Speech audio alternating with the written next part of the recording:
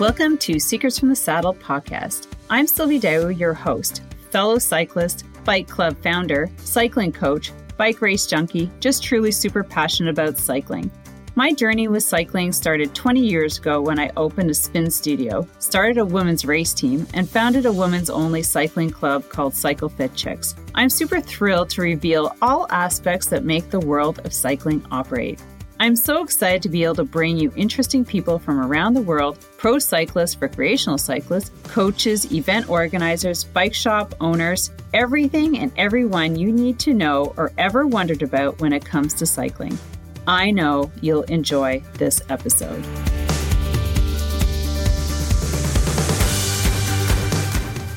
All right, everyone, welcome to another episode of Secrets from the Saddle with your host, Sylvie Dow, and I'm super excited to bring to you Alan Dempsey, professional triathlon coach and athlete. So we're going to dive right in to Alan. I've got a couple questions to start it off, and then we're going to get into his story. But the thing about Alan is that he's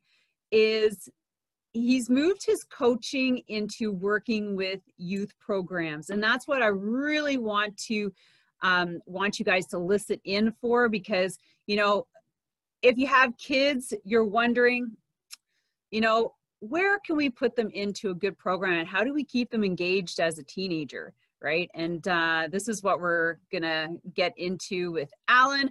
And so I'm so happy to have you here. Let's just dive in with a couple questions. Where are you from? I'm actually from a little town called Alcona, which is like maybe 45 minutes north of Toronto, just south of Barrie.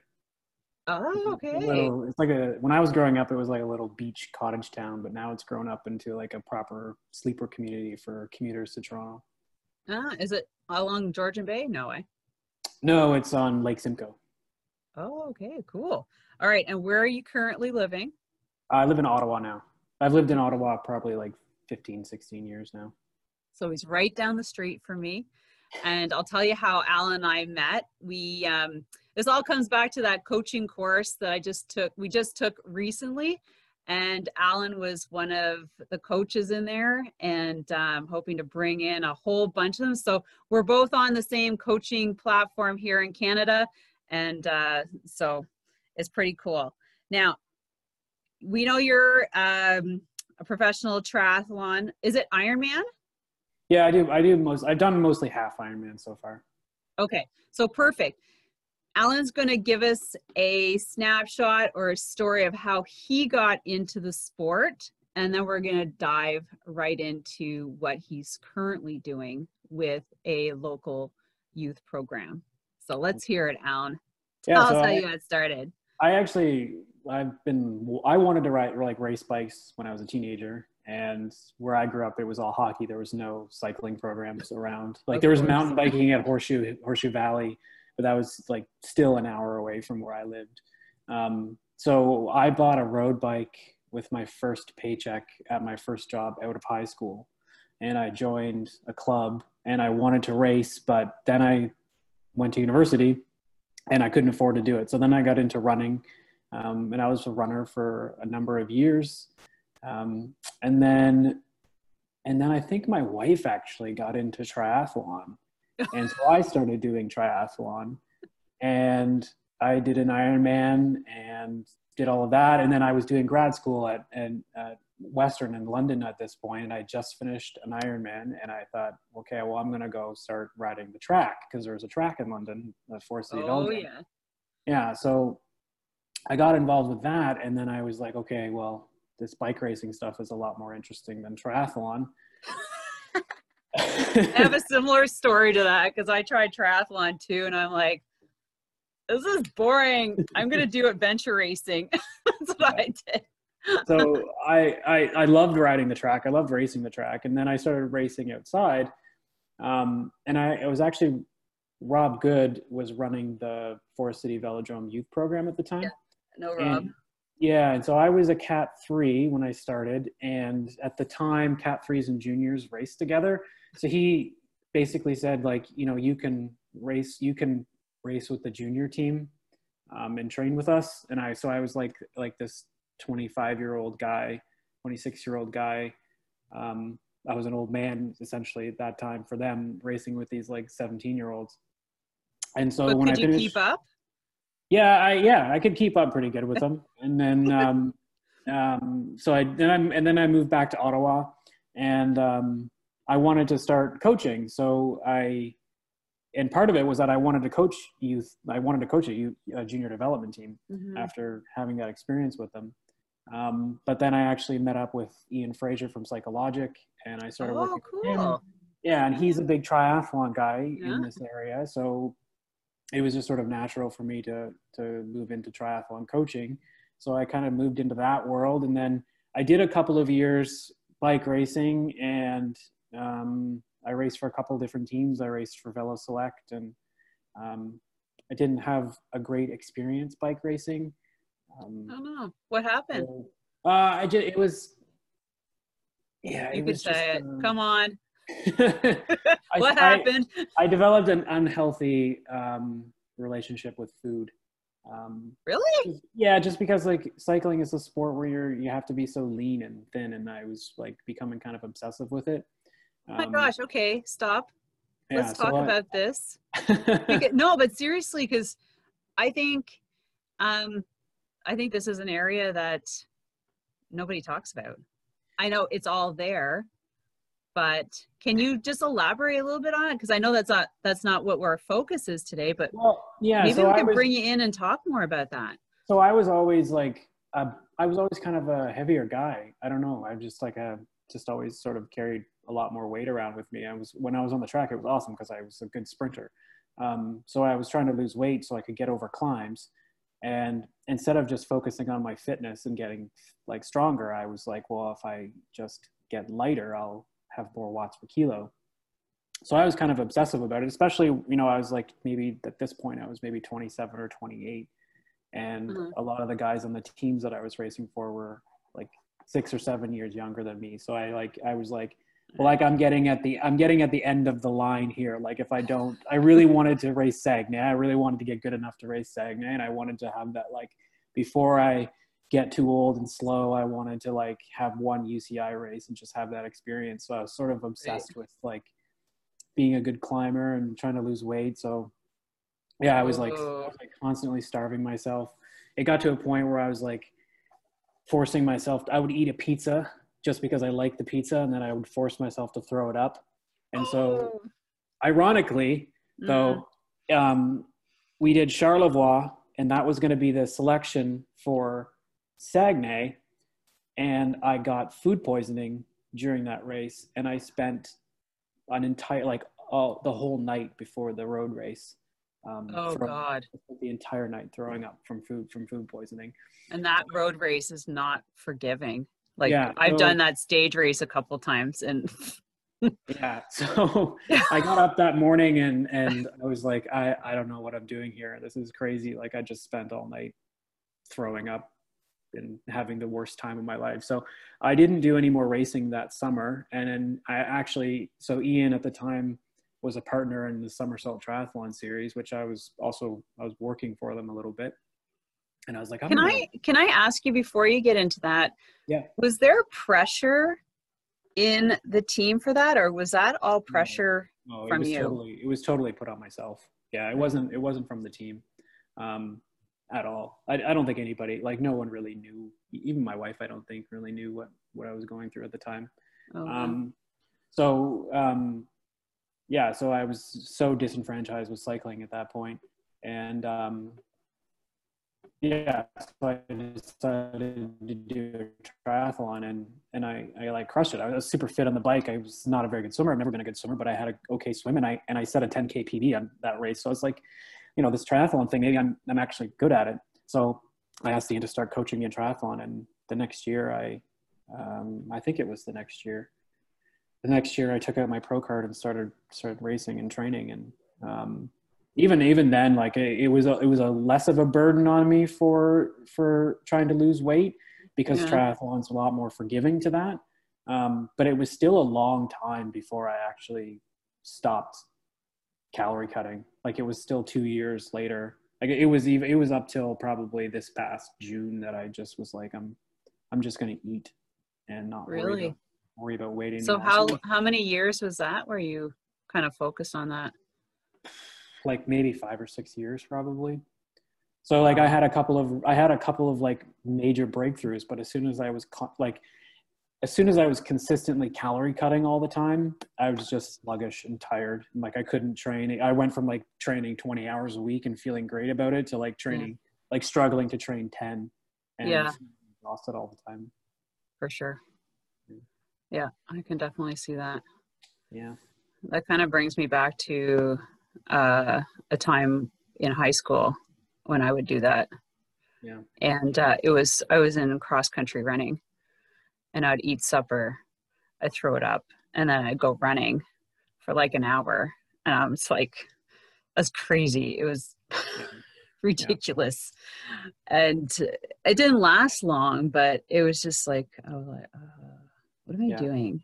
You Yeah. It's know, not great. it's just a strange thing to, and I'm like, is my is my family noticing? Because we had this bathroom like way in the back of the house, and that's kind of Yeah. where I did everything, you know.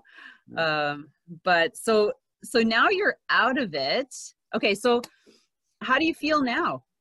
Like it's totally different. So like even when I was training for triathlon, I never had a good race as a pro. I always blow up on the run and have terrible swims. And it was partially to do with the fact that I would get like, I'd feel paranoid in like the 2 weeks prior to the race that like, you know, am I fit enough? Am I like lean enough? Do I look like a pro? Am I going to show up to transition and people are going to be looking at me and be like, this guy's not like, what is this guy doing here? He doesn't belong here. And so like, it was really hard. And then when COVID happened, it was sort of like, well, there's no more racing. So now I can just train. I can just train like an animal. And I kind of knew at that point that if it was going to work for me, if training was going to work, that I had to fuel, right? And it's ridiculous because, you know, as a coach, you deal with this stuff with your athletes and you say all the right things to them, right? And you give them the right advice. But then when it comes to you doing it yourself, you're terrible. Like you don't give yourself the same advice. So like I knew what I was doing was stupid, but I just kept doing it. And so then I was like, I'm just whatever. I'm just going to eat all the food that I want. And so I started eating a ton. And surprisingly, like I think I gained maybe 2 kilos. But then once I actually started meeting the demands of the energy that I was using, my metabolism started picking up. And I didn't lose any weight, but I started leaning out. And like now I'm pretty consistently training 20 hours a week again. I've had the best 3-month block of training I've had in 5 years. And like, I'm super fit and I feel really good and I feel like full of energy. So like, I feel like I'm 25 again, which is awesome. So, Oh my yeah. gosh, you could go back and kind of redo it again. Yeah. Yeah. I'm And gonna it's do like, it right this time. yeah, and it's like, it's good because, you know, like I'm not relative to sport. I'm not super young. Like I'm going to be 35 this year, but thankfully triathlon is a sport that's really forgiving to age. So, you know, if you look at Challenge Daytona that happened like a week ago or 2 weeks ago, like probably 3/4 of the field is over 35. So, you know, it's Yeah, not. yeah, you're a young pup. I know that in the age of sport, sometimes it's like, oh, I'm so, you know, I'm over the hill and how could I possibly? And I see ladies that I train, well, I know, and they're like in their 60s Yeah. and they're killing it, but it's in their age group, right? And I'm like, oh my gosh. Right. I go, well, because like I'm almost 50. So I'm like, I look up to them because, you know, that's 15 years for me. She's like 65. And I'm Yeah. like, well, there's still lots of time for me to peak as a master's athlete. Like I'm not going to be a pro or anything, but Well, I think people don't realize that, like, if you look at pros and elites, like, yeah, they'll cap out at 35 because they've been doing it since they were 15. They're not going to get any yeah, better after 35. But if you've not been someone who's trained consistently like 500 plus hours a year for 10 or 15 years, like even at 55, 60, 65, you're never nowhere near close to your whatever you could possibly be, right? Yeah. Even if that absolute potential comes down as you age, you're like, it's coming down, but you're still like can still go up. Like you're nowhere near your ceiling. Like, but then I'm like, do I want to train 5,500 hours a year? Because that's a lot of training. But for one sport, I think it'd be easier than like trying to lump in 3. Yeah, I don't know. Everyone always like. I actually think triathlon is maybe healthier in some ways because it's 3 sports. So you have, like swimming is a super technical sport and it's low impact, but it's full body. So like you need tons of mobility, you need tons of flexibility. Every muscle in your body works. You get a strong core, you get a strong upper body. There's not a single muscle in your body that's not doing something when you're swimming. With cycling, it's low impact, but it's hugely endurance. So you can go out and ride for 5 or 6 hours and get that awesome cardiovascular benefit. And then running is high impact. So you get that strengthening of your bones and your joints and like all of that really important stuff that like bone density is something that you lose, especially women, that you lose as you get older and you just never get back. So if you can sustain it by doing impact sport, I actually find that triathlon is really good in that way. And you also are less prone to repetition injuries because your body's moving in tons of different ways and it doesn't move in the same way as much. Like if you were training for cycling 20 hours a week, that's a lot different than training triathlon 20 hours a week, where you might only be riding 8 to 10 hours a week. So you're less prone to repetition injuries, I think. Yeah. Although there's a lot more injuries you can get because there's a lot more movements that happen. I know a ton of cyclists who used to be runners. I don't know if running's like for that high impact and, their joints and their knees and everything. Now because I used to have a spinning studio and I always would get like a handful of runners coming in. They're like, oh, I can't run anymore. Yeah. Now I have to ride a bike or spin or whatever, like, oh, yeah, well, welcome in. It yeah, yeah. I think it's also learning how to run correctly too. I think a lot of people take running for granted and they're just like, well, this is just a natural movement like walking, so I can just do it. But it does require, like, it's really, really heavily form based in order to do it properly and to engage the right muscles so that you're not impacting your joints in the wrong way. So it's like, it's a pretty big commitment to be a solid runner. Yeah. Okay, so now let's move into joining the local club. We'll say it's the OBC, and they're one of the best in the region for having a youth program in Ontario. We have others that are in Quebec over here, but I don't think that they're as, I would say, like, OBC is an older club, so they've had years of experience and years of developing athletes. So when did you move into working with the OBC? Yeah, so I started with them basically January of this year. So, oh, no way. Yeah, January 2020 is when I started working with them. So how'd they find you? I knew one of the board members, and I had lunch with him one day, and he said this position is open, and he kind of, I don't think he was being serious about it because he knew that I was in triathlon. He was like, I don't know if it's something you'd even be interested in as someone who's involved in triathlon. And he told me what it was. And I was like, well, funny you mentioned that. That's exactly what I wanted to do when I first started coaching. That's why I started coaching. And I had actually kind of given up on that dream because I was like, well, I'm fully committed to triathlon coaching, and I was on my way to do certifications and that. And I wanted to get into youth coaching on the triathlon side with Bytown. So I was actually shocked that even happened. It was sort of just like, wow, this just sort of fell into my lap. And then I interviewed for it, and I had a couple of interviews, and they picked me up and they decided I was a good fit. So yeah. Oh, that's awesome. Yeah, it was a ton of fun, and it is a ton of fun. and it was really weird because I wasn't expecting my first year coaching a junior bike racing team to be COVID this year. Well, maybe it's good because just sort of like ease you into it. Yeah, So yeah. you get to know the kids more. Yeah. So it was, I would say in some ways it was less work because I didn't have to go to any races, but it was more work because of all of the rules and around COVID and all of the sort of uncertainty about things. We had to get really creative with how we organize practices, you know, like we could only have groups of 5 at one point, which meant we had That's right.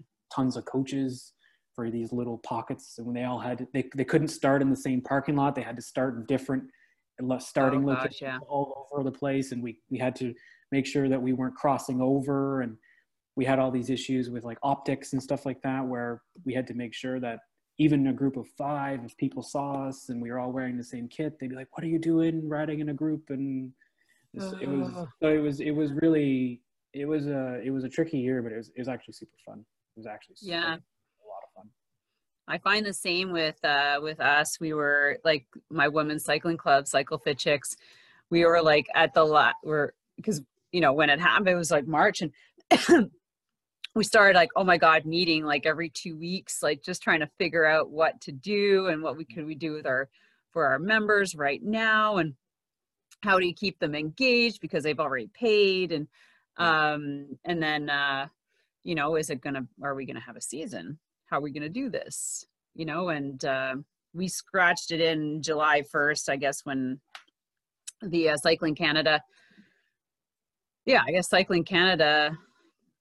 kind of allowed it to get started, and we were able to get a full season in. But yeah, like we had to have tons of group ride leaders. We had to meet at different places. We couldn't draft, not that we're big into that right at the beginning as beginners, but but honestly, those who came out, like, I think all of us were just looking for something to do, like to get out and be together, like talk to other people. There was like a point there in the middle of summer where I think, other than my wife, the only other adult that I actually had a face-to-face conversation with was the other coach that I work with. Otherwise, like, I was sitting there one day and I was like, the only people I've talked to for the last 4 weeks are 17-year-olds. Yeah, like, how was that? like it's fun, but it's like I would like to have a beer and swear. Yeah, seriously. Where could I have a beer? Or like actually sit and have a conversation. It was like our first ride. There's 4 of us, and we just sat like in this park and we're like blah blah blah blah for like an hour. They were like, I think we need to go home, like, or either order in food and and get some booze, or and just like stay here all day and call our husbands to pick us up. But so now I didn't realize you were so new into OBC. Okay, so what do you find the challenges are with, you know, sustaining, and because next year 2021 is hopefully going to be different. We'll have some sort of normalcy, maybe a couple races on the calendar.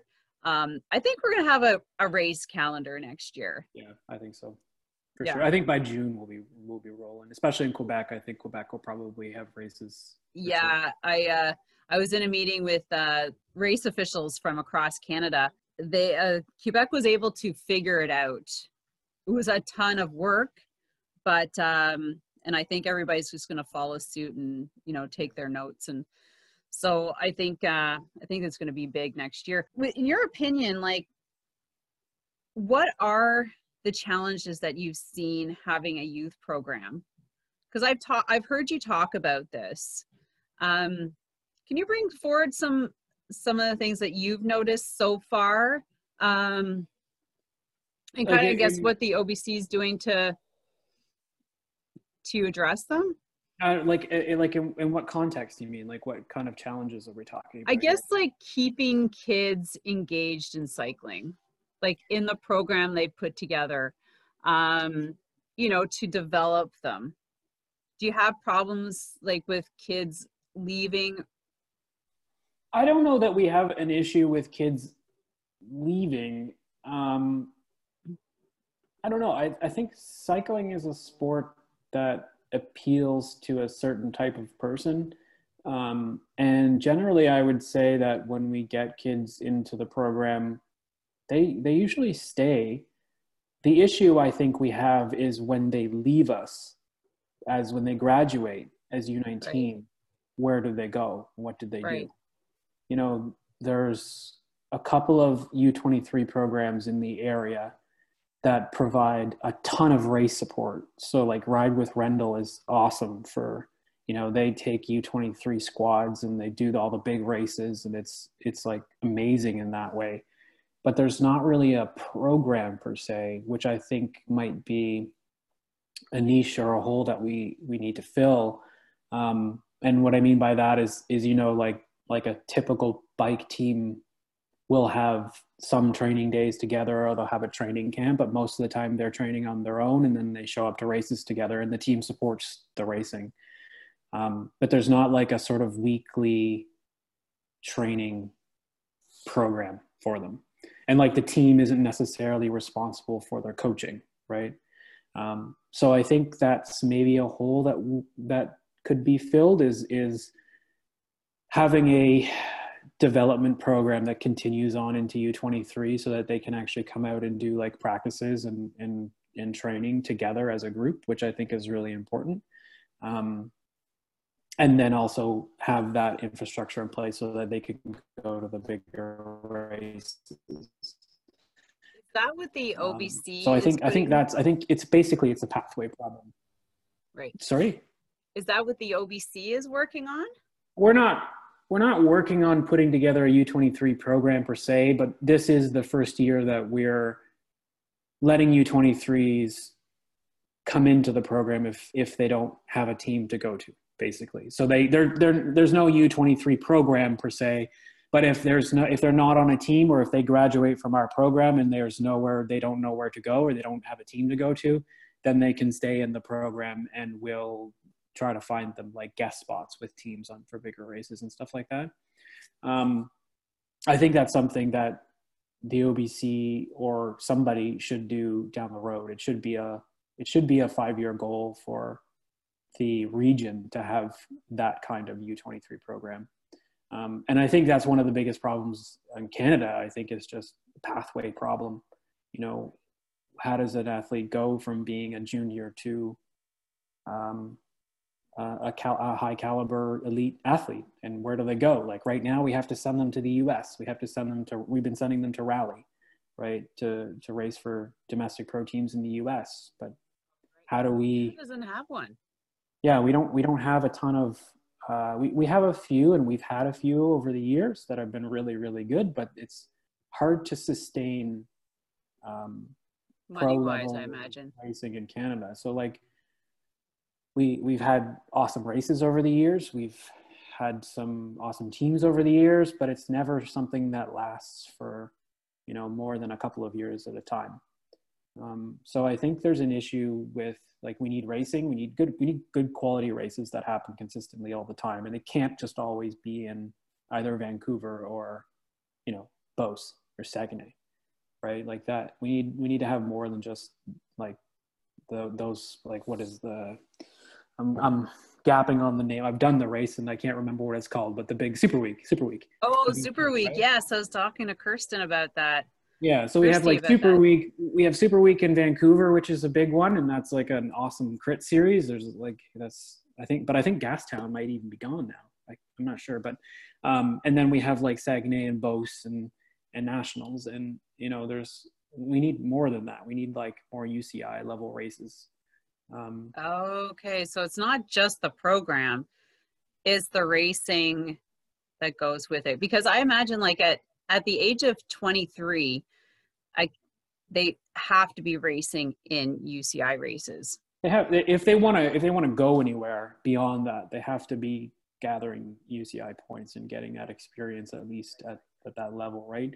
So like, what do? Like, we send them to the US, or if they're super good or they have that opportunity, we send them to Europe, and we fund and we get them into higher ranks like that. And actually, the USA Cycling just came out with a new system where they're now charging junior and development athletes like 10 grand to go into this like high performance program, instead of sending their riders over to Europe to like race with these Belgian teams. They're keeping them in the US, and they're giving them these like high performance coaches, like high performance training facilities, and all these really intense training things in the US to try to keep them in the US. And I think there's probably merits to that, but that's also tricky because you're charging an athlete like an 18-year-old 10 grand, right? So there's going to be barriers to that, to entry. Well, if you added up everything a parent pays for hockey, I think 10 grand is probably cheap if it's a year. I don't know. That's true. I guess for me, like I'm very much, I don't think anyone should be excluded from sport because of their financial means. So it's hard when I see a $10,000 price tag, it's hard for me to swallow that. But yeah, is that like, so that's a program, but does that also include getting to races? Because I'm not sure. I think it does. I think it does. And it's supposed to be like it's supposed to be like an Olympic performance program. So it's basically to like develop a rider all the way through, so they're part of the Olympic squad, essentially. So I've only just read it, like briefly looked. Like someone sent me the article this morning, so I've only had like 15 minutes to. Oh gosh, would you pass that along? Yeah, but that'd be cool to read on. Yeah. Because so I think in Canada, like we just need to get more kids on bikes. For starters, we just need more people riding bikes, more kids on bikes, more adults on bikes. We need more people riding bikes, more people interested in competitive side of racing or competitive side of cycling. And then we need people and businesses that are supportive of cycling, who will sponsor cycling, who will, put it up. We need municipalities that are open to cycling events, because obviously one of the biggest things about putting on a race is you've got to convince somebody to let them use your roads for a day, right? And not everybody's into that. That's why Quebec has infrastructure in place for that, which is why the racing is so good there. Yeah, I know, like where I'm, Chelsea and Wakefield, they are very open to having events like that, because really they just think of tourism, like bringing people in, spending money. I don't know what it's going to be like this summer, but I mean, it didn't stop people going to Wakefield, because it was packed. Yeah. Like everybody was getting out of the city. And they have a lot of roads that are great for gravel. Our club puts on a time trial, which is simple to manage, but it's always been my dream to build on that to like a road, but it takes a lot more work, right?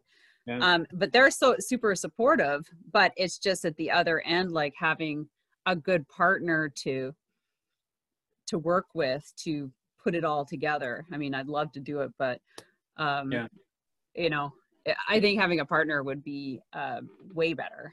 Yeah, it's super hard. Like I work for Somersault as their like marketing person for 4 years or 5 years. And, oh wow, okay. And it's hard, man. It's hard putting on events. Like I didn't have to deal with any of the permitting and all that stuff, dealing with the NCC and all that kind of stuff. But yeah, it's a ton of work, and I'm very appreciative for anyone who takes on that burden to put on a race, because it's not like you can't make a ton of money off. It's not like really something you're going to get rich off of, and it's like the return on your time investment is very little. yeah I was like, I'm not in it for the money, or it's just part of the passion and trying to make things available for people locally. So I'm like, get out there and support it, for God's sake. Or else it's going to disappear. Yeah. But I mean, we've had lots of cycling events pop up, like I say events, but so now so you're getting ready and you're for next year, and you said you're working on a program, or a program for the OBC. Yeah. Did so you touch on that already, or is that something we could talk about? So one of the things that I'm trying to do with our program is build like a pathway, or define a pathway, I guess is the best. Okay, so this is the one you're talking about.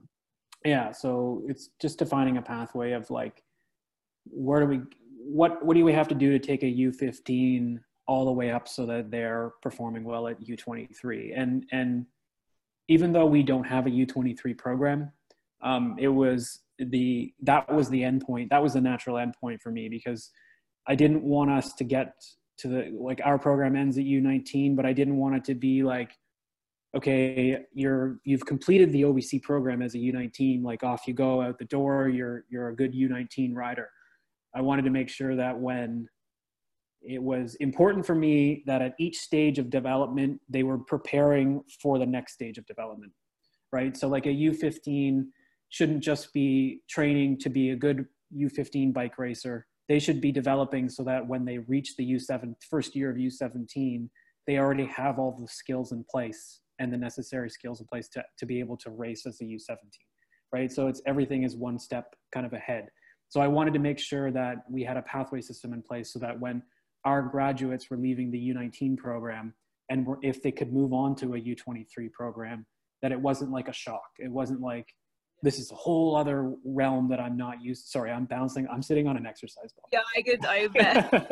I guessed that. I'm like, a stability ball. Yeah. So I wanted to make sure that that when they graduated from our program, that they had all the skills by that point to at least get into the U23 program without it being like a massive shock. Like, oh my God, this is so different than what I'm used to.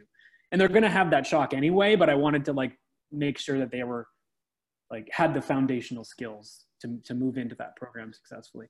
So basically what I wanted to do was like look at where they need to be at certain stages of development, and what the actual demands are of the racing. Because, you know, if you just look at the LTAD model, or like the long-term athlete development model that is out there, it's a little bit weird because it has all of these ages and stages and what they should be doing at different ages and stages.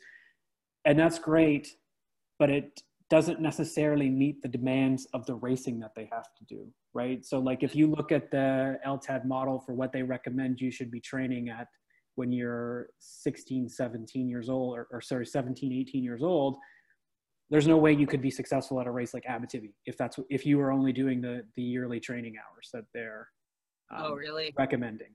But at the same time, those training hours are recommended because it's partly based on, you know, their physiology, what they can actually take, the fact that they have to go to school, the fact that they're developing bodies, and you don't want to like overrun them, right? And like burn them out on a sport. Yes. So I felt that developing this pathway was an important framework so that we were making sure that we were balancing what the demands of the racing are and what the demands of development are as they grow, but also not burning them out and overburdening them with like treating them like little pros basically. So that was a big thing for me. And also preventing them from peaking too early is another big one. Like I think in that course that we were both in, one of the things that we talked about was how high performing youth don't always turn into high performing elites, right? And there's a whole bunch of reasons for that. And there's probably, you could argue what the reasons are. But I wanted to make sure that in our pathway that we were not emphasizing, like if a kid is winning all the races as a U15, that we weren't just putting them on a pedestal and saying, this is our kid. Look at how well he's doing for us. And he becomes the poster child for us to recruit or something like that. You know, like I wanted to make sure that the kids were getting the proper development that they needed and not just, you know, becoming superstars for the sake of being superstars. Do you have a team of people you're working with on this? Or are you doing it yourself? So I'm working with it's mostly me, but I'm also bouncing ideas off of the program director and the other volunteer coaches. And once I put it together, I'm going to do like an external review process. So I've already talked to a couple of coaches that aren't even part of our program. And I've even like Greg Keeley at Bytown. He's a provincial development coach, so he's got a lot of Don Moxley. Yeah, I would love to talk to him, but he's gone off into his Jedi hole, and I don't know where he is now. I reached out to him maybe 2 years ago. Actually, when I was doing a podcast, I reached out to him, and he said, "No, I don't want to be in the spotlight. I don't want anyone to talk to me." So, wow, really? So I mean, I don't know Don that well, but it would be worth reaching out to him to see if he would. Yeah, because he if anybody has taken kids through those levels. For sure. I know he's in Chelsea. Yeah. I can knock on his door. I could find him. Yeah. I've seen him cycling. Well, not lately, but and I know that was his retirement thing, right? He just wanted to get on his own bike and but I know he was exceptional. Yeah, he's more than I think paid his dues to King and Country over the years. So I don't know if I want to bug him. Well, it's always like a question, right? Like, but so, all right, you're working diligently on that. Is there a deadline? There's not really a deadline because it's something that it's a program that I basically placed on myself to do as something that I felt I needed. And the racing program needed, just to keep us, just to solve this problem, just to figure out the pathway. It's for developing youth, but it also is a framework for me to work under as well, and to make sure that our coaches are working under something that's progressive and moving forward, and to try to bring in all the moving parts of the program, because it's a big program. It's not just road. There's also cyclocross, there's also track, and we have that, when then we have the athletes who are also skiing in the winter time, and so there's a lot of moving parts, and there's a lot of things to consider. And we have these kids that ride with us from April all the way through to the end of October, and then some of them will ski from November all the way through to April again. So it's just about managing athletes and making sure that they're not burning out, that they love their sport, that they're developing a passion for it, and that, it doesn't become something that they just have to show up to and they're like, oh, I got to do these intervals again. And I don't want that at all. I want to make sure that they're more than anything, even if they're not winning races, I want to make sure that they're having buttloads of fun. Right. So, yeah.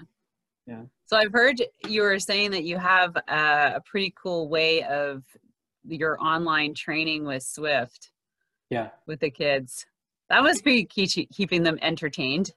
I hope so. So when COVID happened, we moved virtual. And that was new, I think, for the OBC, because I don't think they'd ever done anything like that. And so, I was coming in and I said, hey, let's do this virtual thing, and they looked at me like, what are you talking about, you crazy millennial? And and so we made a big push to try to get kids trainers, and the parents were super into getting them what they needed, and we had a ton of kids that were riding on Zwift back in that's super cool. Yeah, so it was awesome, and I wanted to make it fun and engaging for them, so I tried to come up with all kinds of different and games that we could play on Zwift, and activities we could do, and give me one that was really, really fun. Oh, definitely the pull recover game was super fun. The one, I think I mentioned that in that course was explain it again. I have to explain it for everybody here. You guys have to try this. So when you're tethered together in a group ride, so we have these meetups where it's just us, and you're tethered, right? So it's everybody, doesn't matter how hard you're working, everybody kind of stays together, but it's not you're not fixed. It's like a rubber band, right? So if somebody's going really hard in the group and somebody's riding really easy, you're still together, but they spread out, right? And the slower person, the person who's riding easy, has a negative impact on the overall group speed. and the person who's riding hard has a positive impact on the overall group speed. So I came up with this game where I split the group into two, and one group had to pull and the other group had to recover. And I like it. Yeah, so they switched the intervals changed. Sometimes it was 2 minutes, sometimes it was 5 minutes. Right. And the key thing was that they had to be cognizant of the fact that when they were recovering, they were having a negative impact on the group speed. So they had to they had to find an effort that they could pull at, that they could make the group go fast, but not so hard that when they recovered, they had to like soft pedal at like 100 watts, right? They still had to like put in a little bit of effort to make sure the group was still moving quickly. So the objective, I like that. Yeah. So the objective was, over the course of the ride, we were trying to cover as much distance as possible. And so, you know, it became super cool because, you know, we'd have like the recovering group would start messaging the people who were pulling, and because they were riding easier, they'd be like, come on guys, let's go. You're doing good. Let's like one more minute. You're doing good. You know, and it was always like the last group that had to pull would like just go all out, and, you know, we'd be cheering them on. And so it was a super fun and engaging activity for them. And I tried to encourage them all to use the like in-game texting or whatever so that we could communicate. So that was super fun. And like, even when we did endurance rides, I always tried to, like keep them entertained with jokes and humor. There's an ongoing, there's a running joke with the team about my love of Taylor Swift's music. Oh my gosh, really? Yeah. So that was always like, whenever things got kind of lull and like we were just riding and it was getting quiet, and I was like, okay, maybe they'll get bored or whatever. Maybe I don't, because the one thing I didn't want them to do was like, when I'm like, you have to ride zone 2 and it has to be an easy ride, I didn't want them to get bored and all of a sudden start riding threshold for 5 minutes. Right. Yeah. And so, yeah, so whenever it would get kind of a lull, I would bring up the Taylor Swift thing, and I would like talk about my favorite songs and stuff like that. They'd all like laugh. Are you in line for her new album? I mean, I've already listened to it on Spotify, so. Yeah. What do you think? It's all right. I mean, I'm not sure if I'm buying into the folksy Taylor Swift. I was all about. Oh no, you like the younger version of Taylor Swift, like the poppy. I like the angry feminist Taylor Swift. Like, you know, I think Reputation was my favorite album. Yeah. Oh, fun. So, well, I'll have to listen to which one's anyways, I can't get off topic. You know, we're talking about Taylor Swift now. So that's awesome. I love the fact that, you know, because, you know, offline, I think I have somebody who might be able to help you. And it might be in alignment with kind of what they're doing. Because if there's anything that needs to happen in our region, and I'm sure it happens in every region, is collaboration, which not a lot happens. I think, you know, that there's like a oddly competitive nature, I think, between. Yeah, it's very strange, but very bad for sport. Yeah, because I mean, ultimately we're struggling to get people into sport, so we should just be, you know, I always look at it like, I was having a conversation with another coach about something, and she was like, you know, I don't view us as competition or whatever. I don't think we have to be competition. I was like, you know, if there's another coach coming into the area, to me, that's just like a positive thing, because it means that the area, that the sport's growing in the area, and that another coach is needed, right? Like, you can't have one coach in Ottawa coaching all of the cyclists. You can't.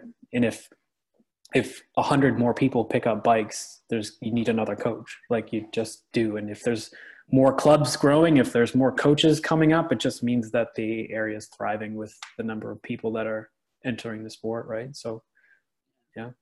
Even myself as a club owner, I felt a little twinge like that when I was like, all these new women's groups coming up, but I'm like, we have a niche, and what we have to do is do what we do best. Yeah. And people will come, and, you know, there's no room for that competition, because we are in this to grow the sport together. And if anything, we need to reach out and see if, some sort of collaboration can happen. Obviously not everybody's open to that, but yeah, for sure. Yeah. But those who are, I need to find them. So anyways, I might have somebody for you, and we're going to wrap this up. And I do want to put you on the schedule for like a check-in next year, because, it's always good to bring back, like what have people been doing?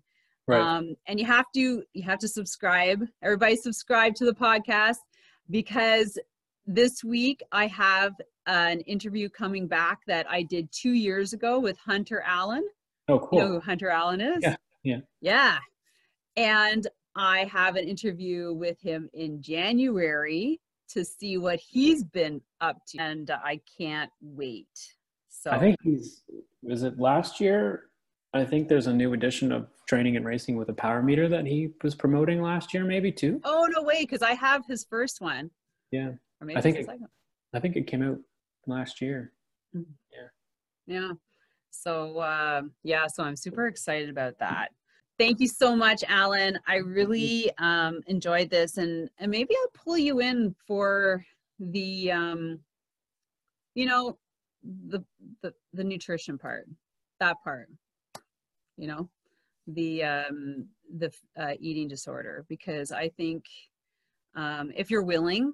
Yeah, I'm pretty open about talking about stuff. And actually, I probably should have added, because we're going to draw this in, but we'll bring this up later, but just talking about how you keep your eye on the athletes, knowing what you know.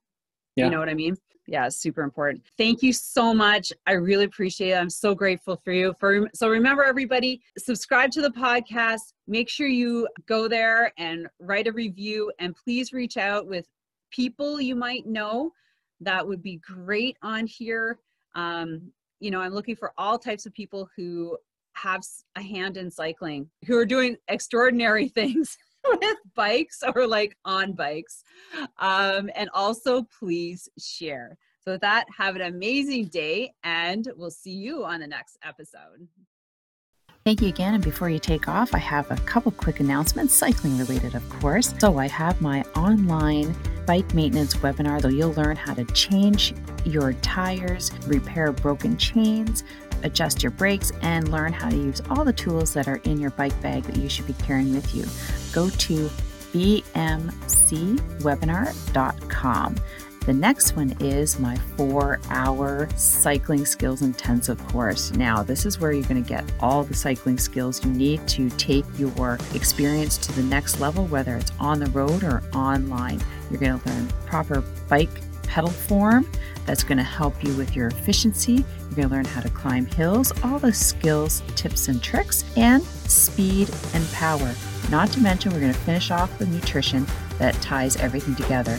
So go to cyclingskillspro.com and you can find all those information on my courses, webinars, and downloads there. Take care and have an amazing day. And remember, you're only one pedal stroke away from cycling like a pro. Thank you so much for spending this time with me on the Secrets from the Saddle podcast, learning more about sighting people, places, and things that make cycling such an exciting sport. I am so glad you stopped by today. Please leave me a review if you feel so moved to do so. I would love to hear your feedback. And if you could take 1 second to share this episode with someone you think would enjoy it, I would be forever grateful. Also, if you could please leave me a review if you feel so moved by going to iTunes and leaving me an honest thought and an honest comment, telling me what you think, and most importantly, tell me what you'd like to hear more of. It would really help me to bring more great, inspiring cycling stories to you. Until then, have an amazing day, make sure you ride your bike, and don't forget to visit my YouTube channel if you'd like to see the full version of this podcast live.